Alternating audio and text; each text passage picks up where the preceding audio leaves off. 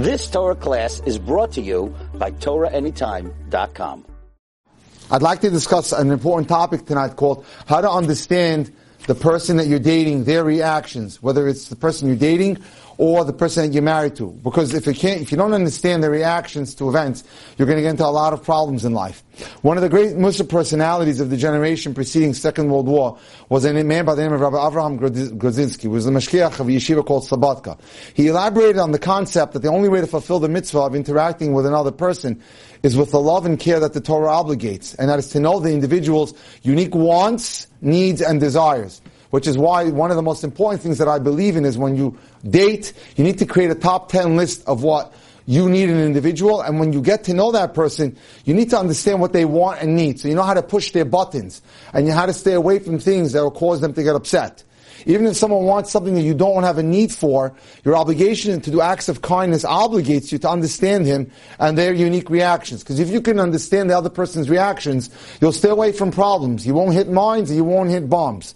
When you first meet someone, it's impossible to know their needs. Only after daily interactions with someone will you gain the knowledge of how to work with that person, how to talk to that person, how to interact with that person. This applies to everyone we encounter. All the more do we need to know the individuality of the person to whom we are dating and married. Men and women have different natures and different needs. So one of the most important skills that you need in dating and shalom bayis is that you need to be able to learn how to communicate effectively. Men and women have different natures and different needs. And if you're a man, you need to understand how a woman functions. And if you're a woman, you need to understand how a man functions. The Torah obligation is to understand who they are, and only by this means can you love and respect that person properly. It's helpful to know generalities about the differences in needs and reactions of men and women. Men are different than women. A key benefit is that you'll become more accepting towards your husband or wife when they act in ways not like what you would like, because you understand that they're different. And there's whole books on it. There's a guy named John Gray who wrote Men Are From Venus and whatever, Men Are From Mars and Women Are From Venus. And he shows the differences, and it's too long to get into here, and I have lectures on this. But always keep in mind that the only one whose needs, patterns, and reactions really count in your life are the individual to who you're dating and the person you're married to. The person you're married is not your father, they're not your mother, they're not your brother or your sister or any other person you ever met in your life. This person is uniquely themselves, whether it's a man or a woman that you're married to. And every time you speak to that person, he or she is how they are at that moment. They are not exactly who they were at the moment in the past and how they will be in the future. You need to adapt with the marriage. You need to adapt with the relationship. And you see sometimes people get into fights again and again and again because they don't come up to the present of who the person is. And they keep bothering them and saying things that annoy them without realizing that those are the things that make them feel upset. So you need to understand what is it that they want to hear, and you can speak to them that way and avoid what they don't want to hear and don't annoy them. Since each individual on the planet is unique and different, no book can tell you exactly how you should be with each person. You are unique and your husband or wife is unique.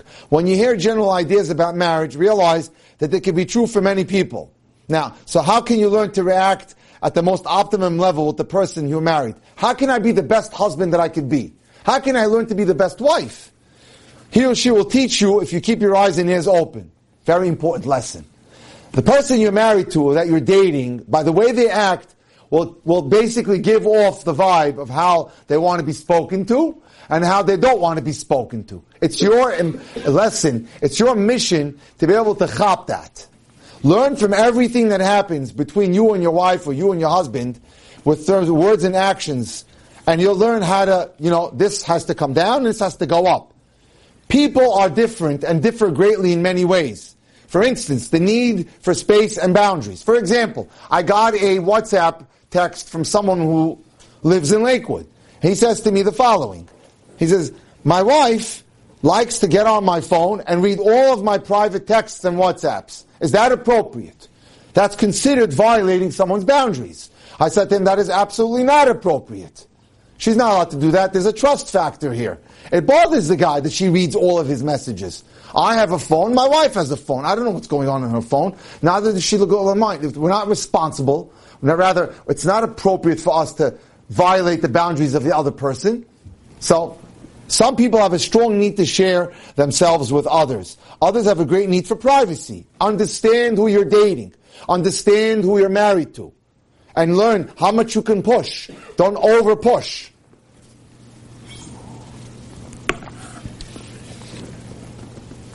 For example, asking your husband or wife the following question: where are you going?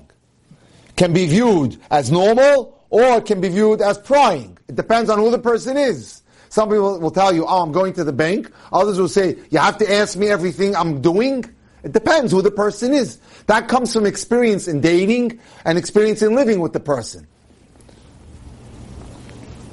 It depends on the personalities of both people and their relationship and the exact way you say it.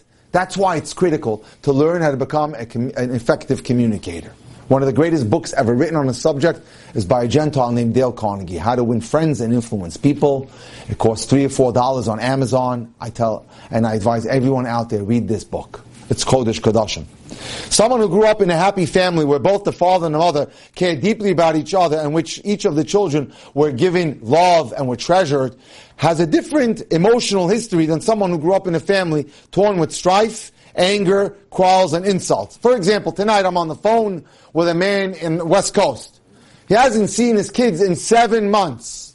He describes a marriage in which the woman is just cold and doesn't talk to him and makes him crazy and doesn't communicate with him and doesn't show expressions of love or endearment to him. 2 different people raised in 2 different households. And so, it's a problem. And now they try to come together and there's no DW-40. And they fight and they argue. Frustration and anger left over from when you're a child may affect an individual's present level of frustration and anger. So one of the things you have to check about yourself is when you are dating, do you have any emotional baggage from the past that you needed to get therapy for? Well, don't wait until you're married to solve the problem. Because as I always say, if you have problems, marriage won't make them go away. Marriage will only make them worse. Solve the problem when you're single. If there's an emotional component or a disability within your personality, deal with it now.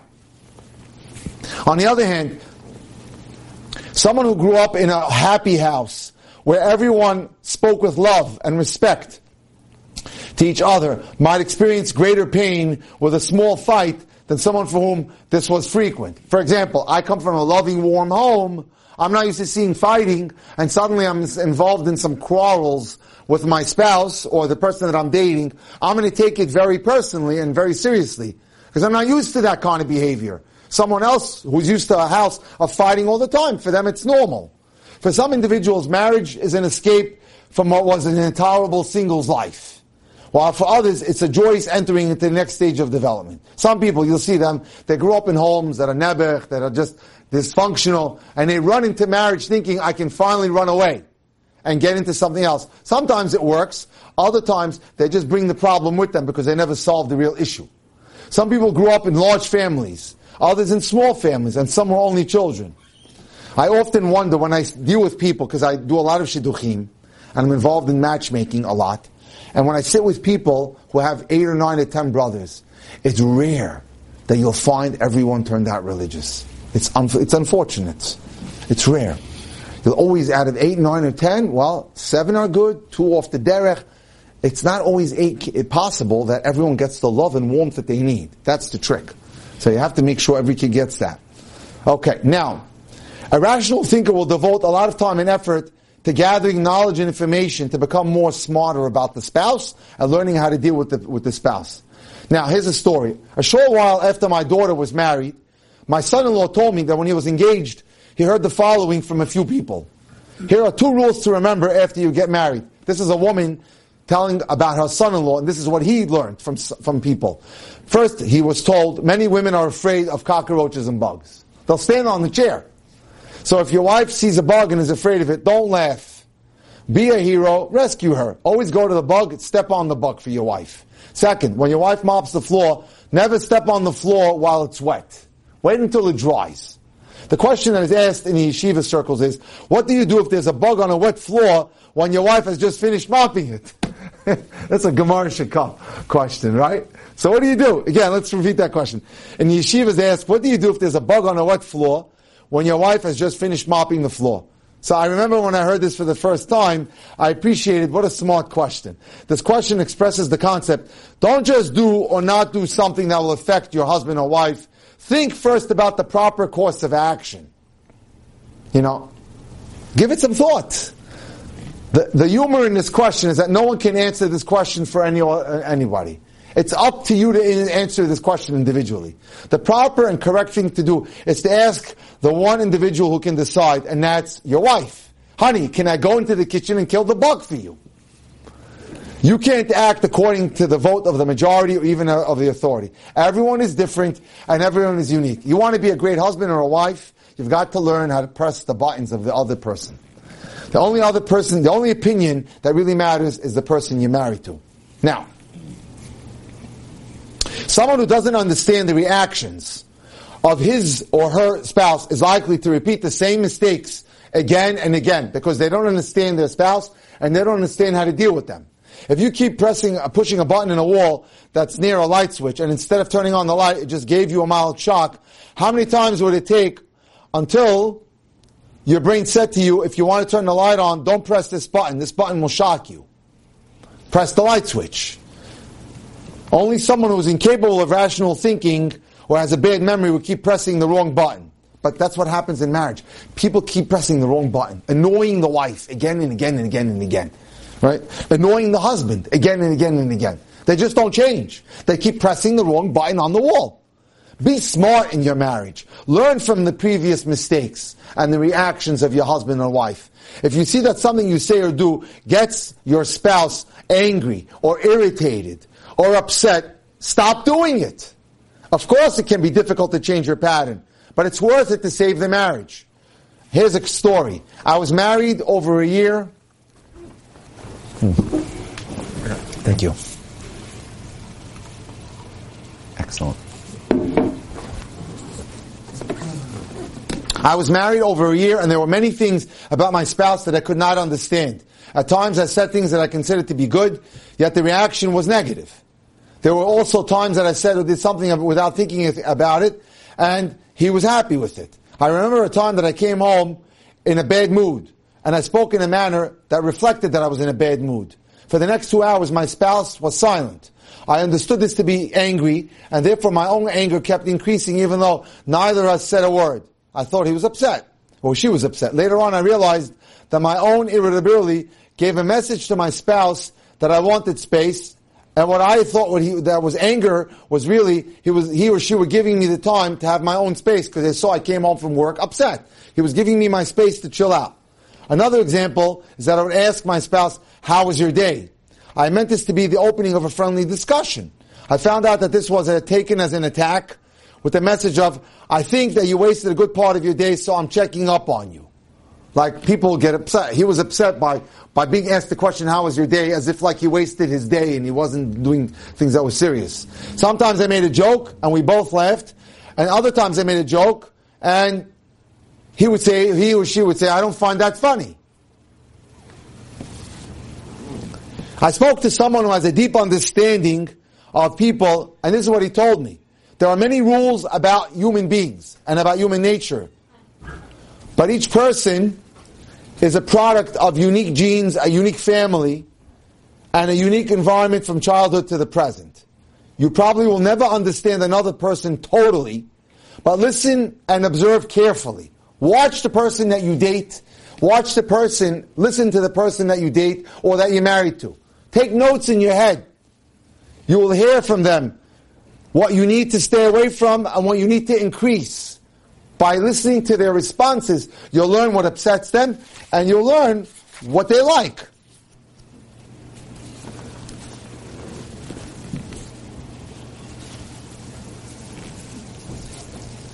This is a very interesting story. A man writes, "I was very diligent in my Torah studies when I was single. I was friendly with other guys in yeshiva whose whole interest was learning, but not with those guys who would talk about anything else. So I wouldn't hang out with the guys who talked about business or sports. I was in yeshiva," the man writes, "and I was friendly with the guys who were only exclusively into learning." I wanted to marry a girl who would appreciate me as I was and who would not make demands on me to talk about anything else that's not Torah.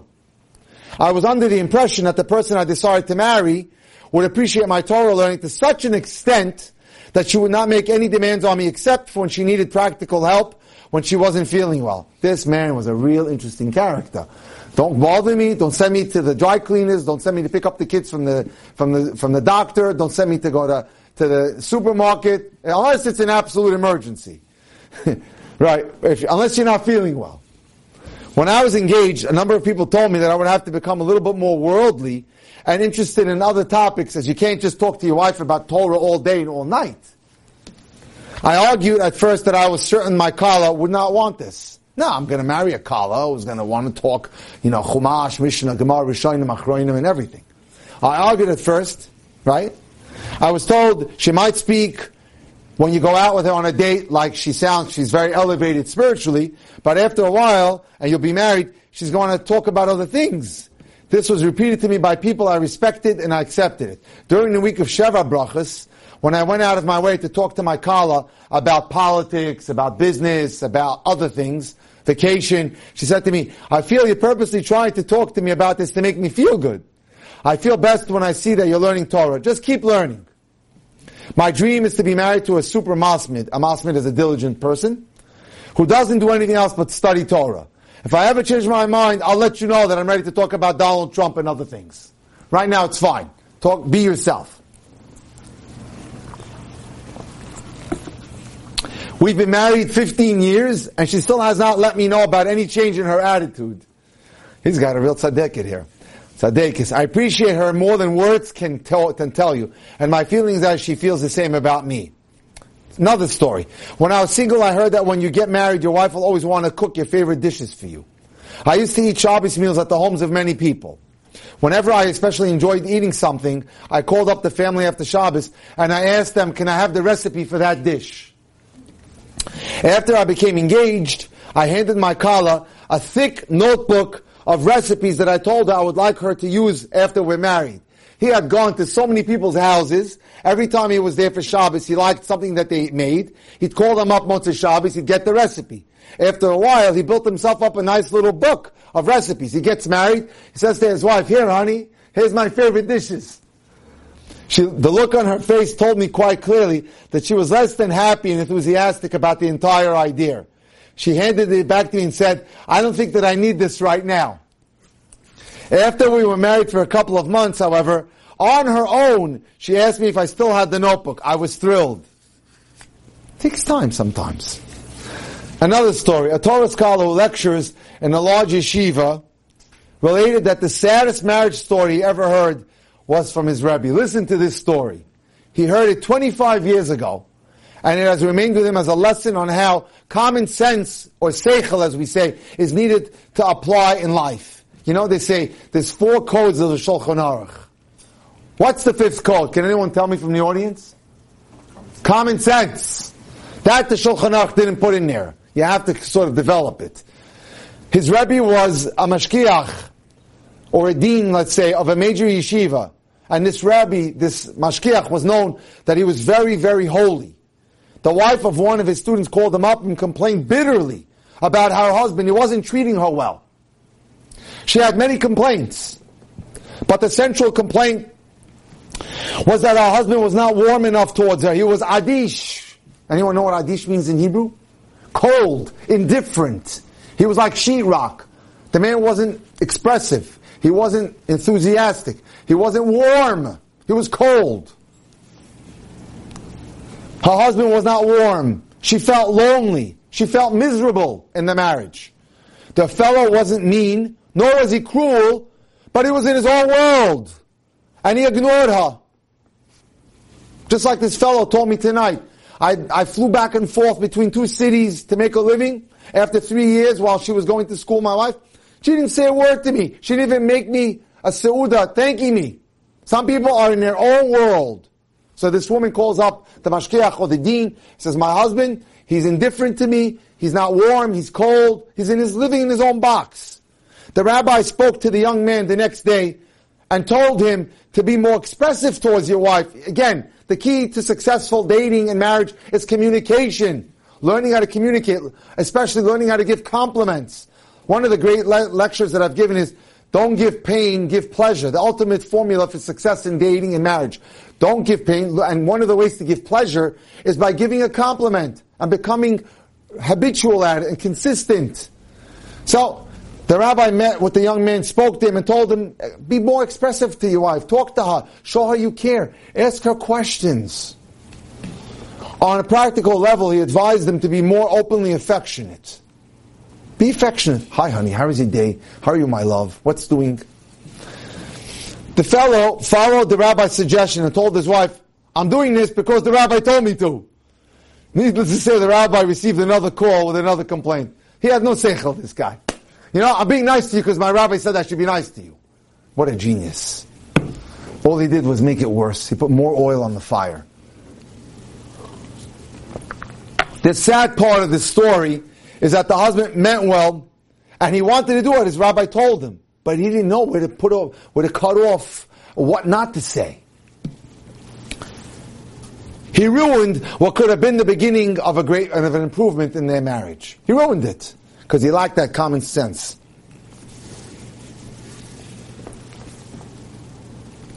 Here's another story. I've been married 2 months now, and without false modesty, I have to state that I'm a great cook. I enjoy cooking elaborate, fancy dishes. My husband enjoys eating them, and I appreciate it when he gives me positive feedback. After a number of weeks of constant high-quality meals, I served leftovers that I thought were good. My husband, who's usually very hungry at supper, took a couple of bites and stopped eating right in the middle of the meal. The face he made when chewing told me something's wrong with the food. What's the matter? I asked my husband. Is there a problem with the way the food tastes? No, he said, your food is as good as always. It's just that I'm not hungry right now. Are you certain that there's nothing wrong with the food? He said to me, I'm telling you, there's nothing wrong with the food. I just don't feel like eating. I didn't believe him. But I wasn't certain, so I took a bite of the food myself. As soon as I tasted it, I spit it out. It tasted rotten. I could see that he must have read or heard that a husband should never criticize his wife's cooking.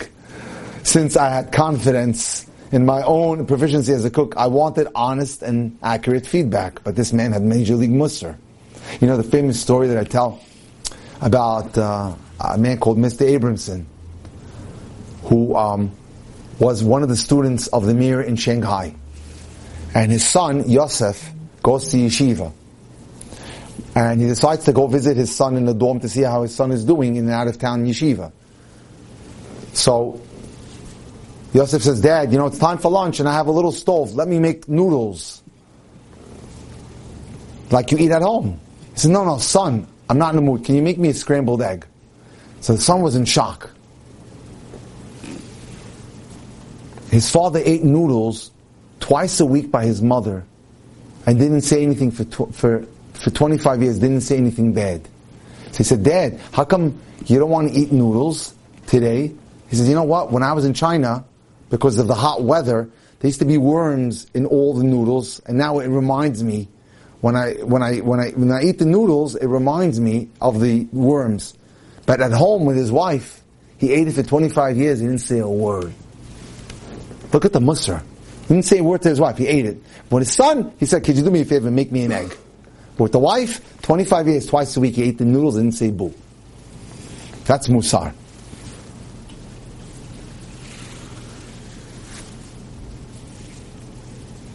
Seeing things from other people's point of view. Very important. We see everything from our point of view. When we fight, it's my side that I see only. When I have a debate, it's only my side. It's natural tendency to see our point of view as the reality, that's the way it really is. The only problem is that every other person in the world sees it differently than us. To understand the dynamics of any marriage, it's necessary to enter the mind of your spouse. Before you attack and argue, just change positions and ask yourself, okay, let me put myself in her shoes or his shoes and see how they view it. A husband only knows his own mind, and the same goes for the wife. Each needs to understand the other from the other perspective. It's easy to project your side. When you master the ability to see things from the other person's point of view, you will be more compassionate and you will be more understanding. You will do more chesed. You will save yourself and the other person from experiencing pain. You will avoid many fights. It's important to keep in mind that with my wife, my wife's life history, what does it mean to her? With my life history, what does it mean to me? When there's arguing in a marriage, both sides suffer.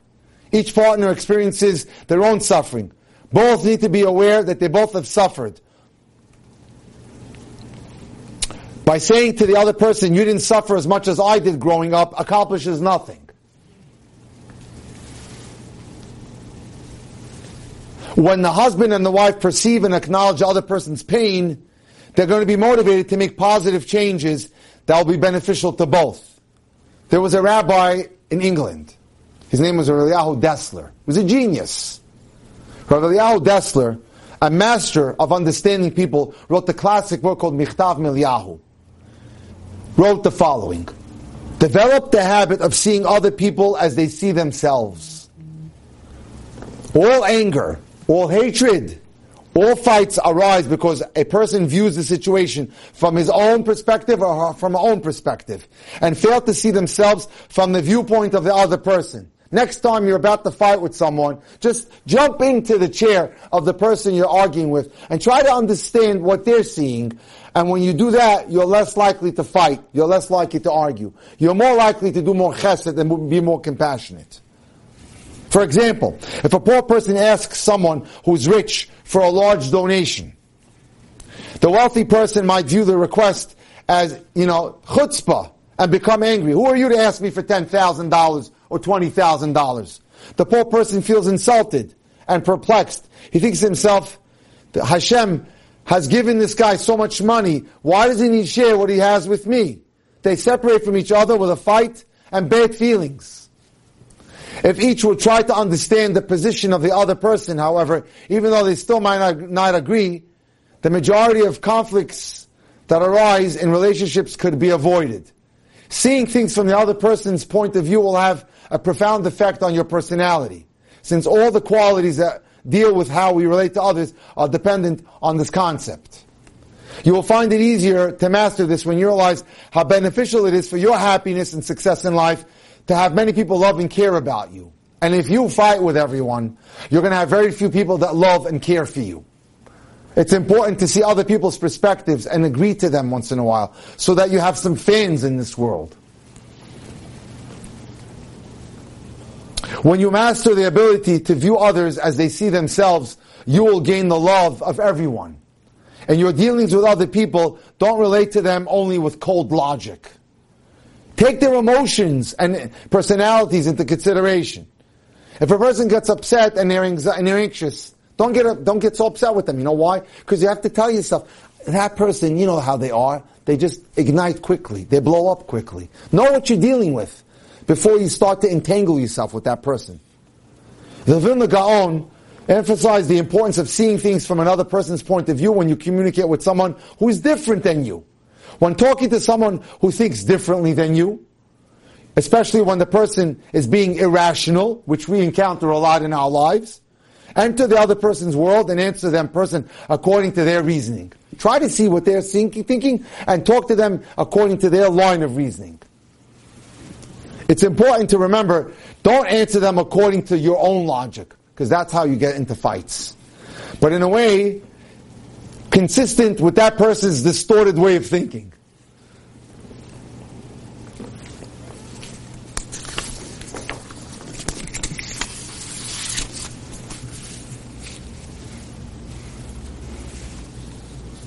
When you practice seeing things from your spouse's point of view, it will become almost automatic. Exactly how long it will take depends on how much you work hard to understand their point of view. Some women have told me that they wish their husbands would read a few books on marriage. But we have an opposite problem. A woman writes, my husband reads everything he can on the subject, but he makes one mistake, and it's a major one. He tries to follow what's written in each book as if the rules were absolute Torah from heaven. Again, seichel, use common sense. Don't walk around the book and just say, oh, I can't do that. The manual says this and the manual says that. Sometimes it's not the book, it's your head. You have to use common sense and logic.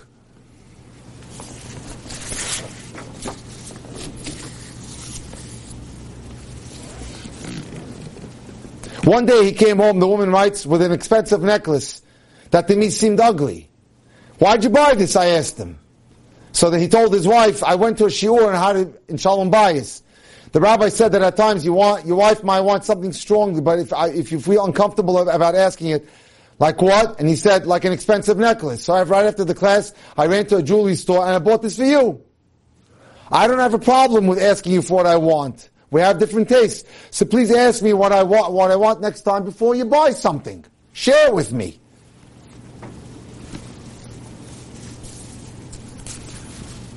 A husband and a wife were going for marriage counseling to resolve major personality differences between the two of them. They had already signed up at the rabbinate in Yerushalayim for a divorce. They already signed up for the divorce.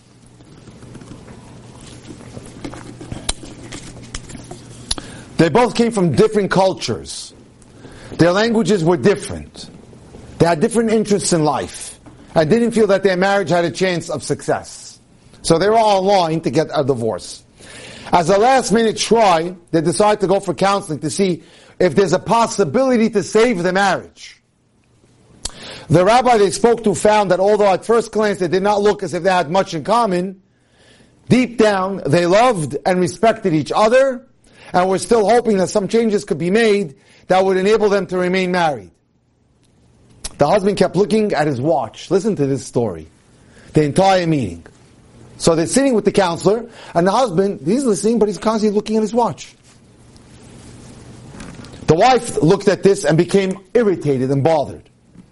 In a tone of voice which accused him, she said to him, "You're not interested in this lesson, obviously. You keep looking at your watch." He said, "No, I'm very interested. I feel that we're making progress. I think we have hope that we can save our marriage." So the counselor looked at the wife and said to the wife, "What makes you feel that he's not interested?" And she said, "He keeps looking at his watch." The counselor said, "To me, the way he keeps responding shows that he's strongly interested in doing what he wants, what he can do to stay married." But she said, "But he keeps looking at his watch." The husband responded, "I always like to know the time. I'm just all my life. Some people like to look at the time all the time." She didn't understand his ways.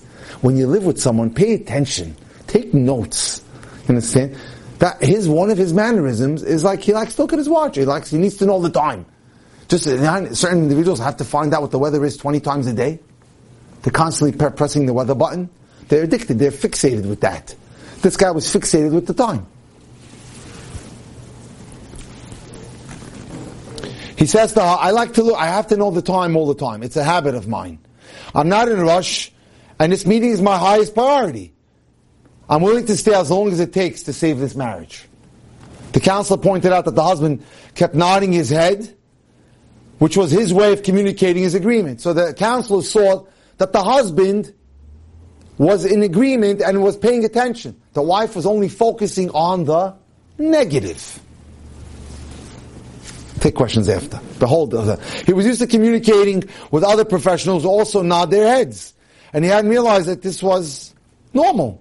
The wife was emotional and verbal, and to her, agreement needed to be expressed verbally and explicitly. Some people nod, and others talk. So he's used to nodding. Nodding is his way of saying, "I'm with you. I'm carrying the conversation." She didn't like that. She wanted the verbal. The husband was taught. Now, they figured out the problem. Here's the problem. Your wife needs to be spoken to. She's a human being. Right? So the counsel taught him to express himself and learn to acknowledge his wife verbally. Yes, honey. No, honey. I like that. Let's try this instead of the nodding. The wife needed to learn to interpret his head motions to increase her ability to read him accurately. So she needed to understand what he meant when he nodded, and he needed to open up and explain himself a little bit more. Once they learned how to give messages and receive messages, They were on their way to reaching an agreement about a number of the issues that previously were a source of problems. And eventually their arguments went away. And instead of being on the divorce docket 2 days later, they saved their marriage and now happily married. It was all a matter of miscommunication, of not understanding each other's habits. My husband has a habit that gets on my nerves. Wherever we go, he's always pointing out dangers to people. He protests if anyone tries to cross the street against the red light. They could be standing, him and his wife, and there's 2 other people, and there's no cars coming, and someone standing next to them wants to jaywalk and cause, no, don't do that. Strangers. He tells people to stick in their arms when a car is moving, even though no one's in danger. Like you might see someone has his elbow out in the window of the car, and he'll tell him, hey, guys, stick your hand back in. He tells people to stop smoking. And he reprimands anyone who does anything he considers dangerous. At times, I'm embarrassed when he starts doing this to complete strangers. I told my husband to stop it, but he replies, I'm not allowed to. It's a big mitzvah to save people's lives. And we're forbidden to pass up an opportunity when we can protect and save someone from harm. He saw it as his responsibility to tell total strangers to do things that were, or to avoid doing things that were harmful. After 10 years of this kind of behavior, I recall an incident that I've once forgotten. On our very first date, he picked up a banana peel that was on the sidewalk and carried it until we found a trash can. This guy's a tzaddik. Huh? I remember how impressed I was. He also told the taxi driver to drive carefully, and he made certain to take me to the door of my house, even though I told him you don't have to. I was highly impressed with his general care and concern and figured he was always, this is the kind of guy I want to marry. I can be sure he's going to be kind to me. While some people might consider this more than a bit strange, I try to see what he does from his point of view. You see what she did? She put herself in his point of view. As he always tells me, if I save just one life in my lifetime, all my efforts will have been worth it. Understanding his perspective made me such a better spouse and strengthened our marriage. Now I'll tell you a story and we'll break.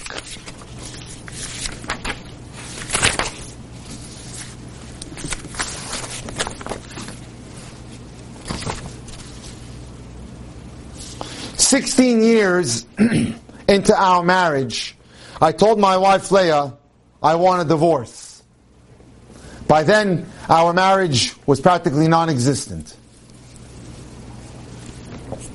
We could not carry on normal conversation, since she would explode in anger at practically anything I said. And the only thing she ever had to say to me were complaints.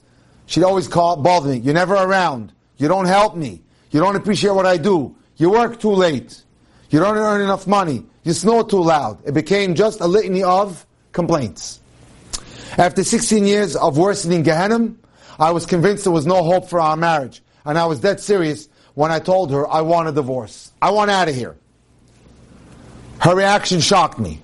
I expected her to react with anger, with tears, but instead her face lit up. I've not felt this much respect for you in years, she said to me, after he asked her for a divorce.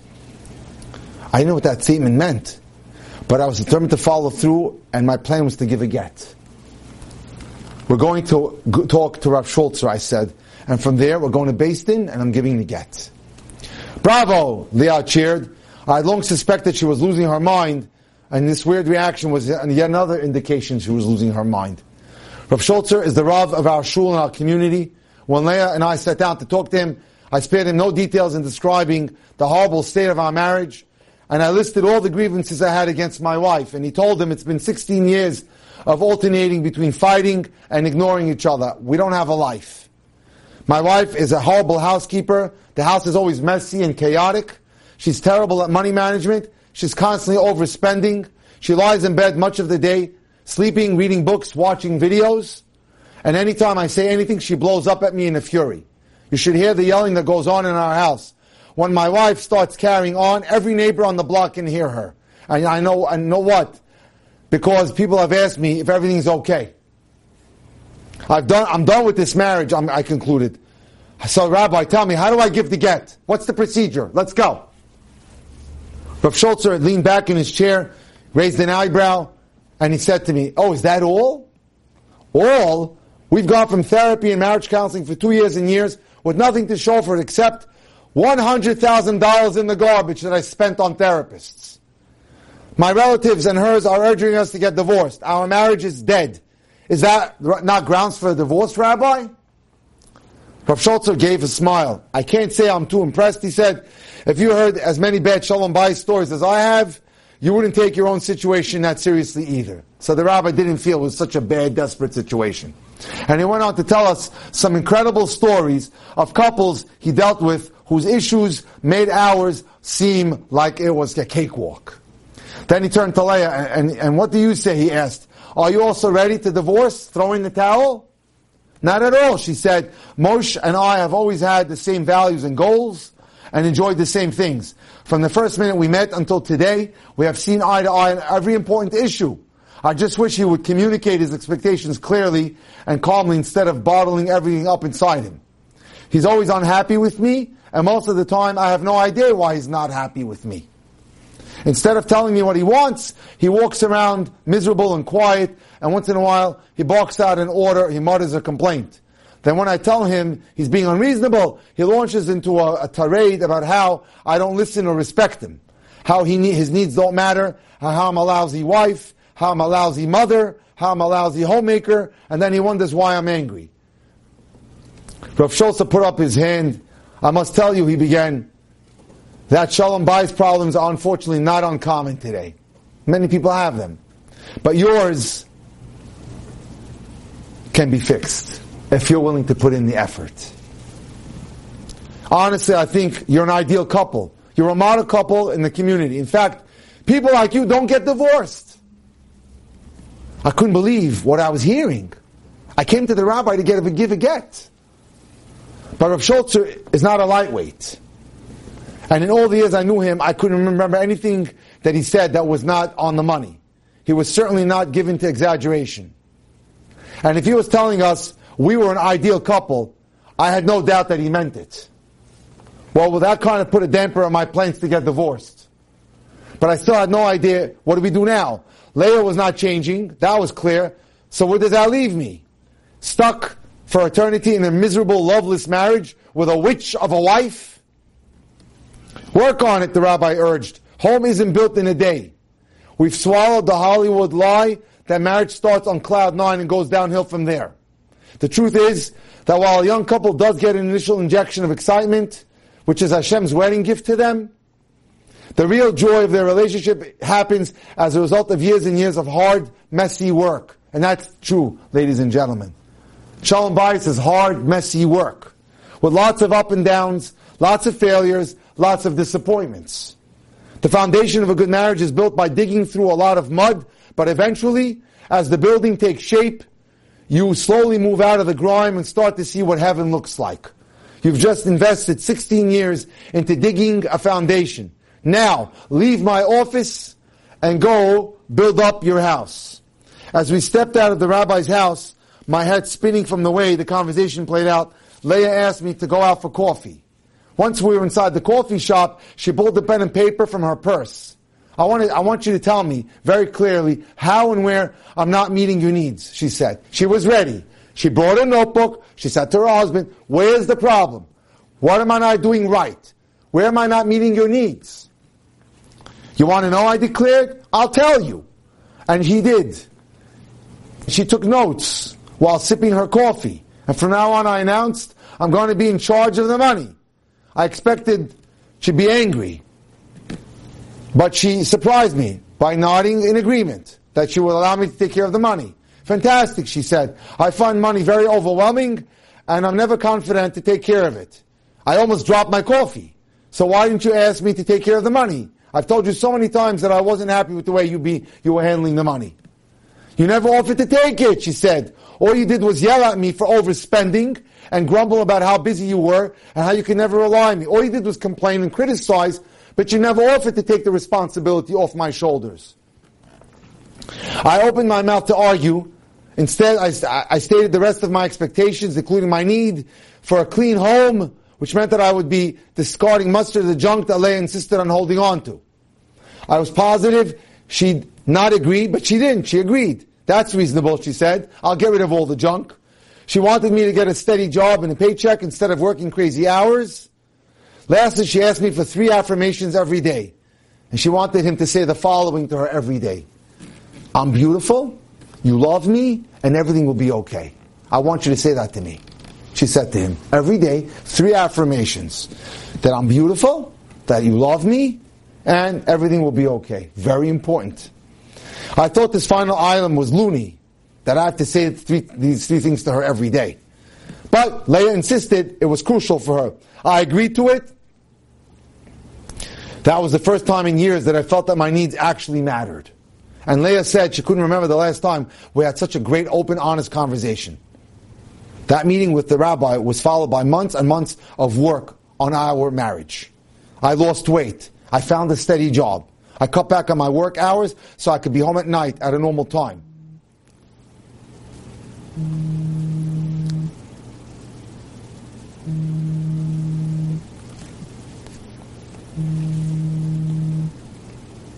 I also took over the finances.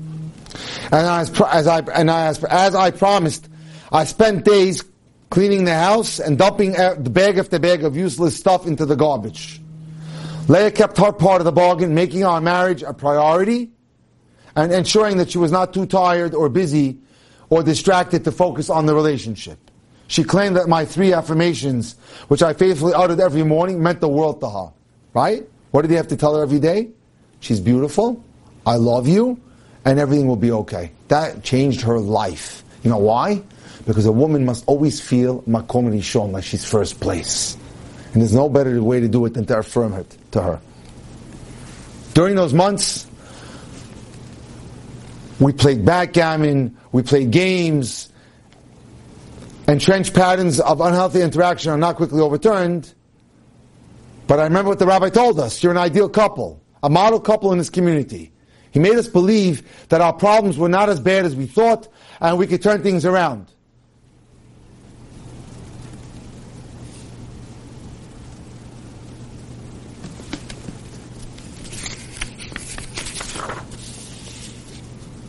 In the past, the patterns were the same. She would complain, I would blow up, and things would turn ugly from there.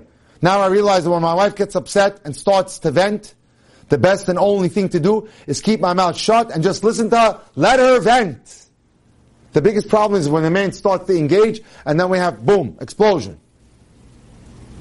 That takes a lot of confidence and self-control, which I've come to believe are the 2 most important elements in being a man, and what a woman respects in her husband is confidence and control. 90% of the time, having the confidence to quietly listen, which with a total calm face, and completely resist the urge to respond, will completely diffuse a tense situation. Don't talk back. Just listen. Often within 30 seconds, problems that are about to explode just go away. Once I mastered the skill of keeping quiet and just listening, I had the luxury of actually answering.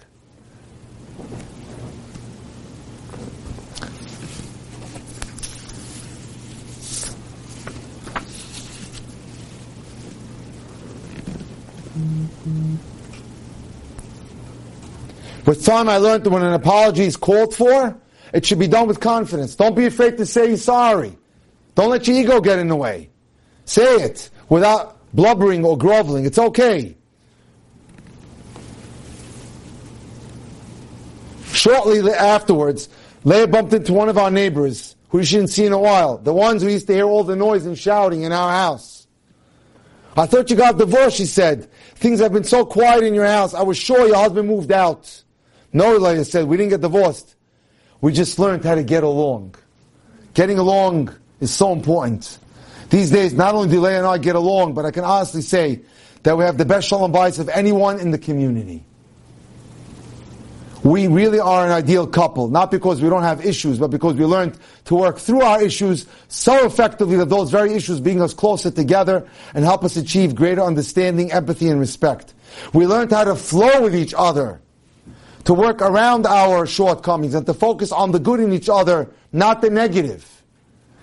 As the rabbi told us, building a good marriage is a process. It takes years and years to develop the ability to live in harmony and reach a place of deep love and admiration. Leah is still not a great housekeeper, but I've come to realize that having a happy home is more important than having a neat house. Sometimes you have to close your eyes. You know, Benjamin Franklin said, when you are dating, keep both eyes open. When you are married, close one. We don't fight anymore. When Leah feels the need to express her frustration, which is still often, I just keep quiet and listen. And I acknowledge. Today I understand exactly why Leah gained new respect for me when I told her I wanted a divorce. All along, she was waiting for me to take the lead, to show that I am someone to be reckoned with. And when I declared I'm done with this marriage, she heard confidence in my voice. I passed the test. And I'm going to continue passing that test no matter what she throws at me. Moav Rabbi Sai, ladies and gentlemen, it's all about adapting, changing, understanding the other person, seeing things from their perspective, going to a third party like a mentor. I do a lot of this work with people throughout the world trying to save their marriages, trying to understand from the other person's perspective. Reach out to the Rav, or someone like me. You can catch me on drjackdating.com or whatever it may be. You can be helped. It's just a matter of understanding the other person. So, it's my wish that we should be able to dance at the weddings of everyone here and everyone in the audience out there. You've just experienced another Torah class brought to you by TorahAnytime.com.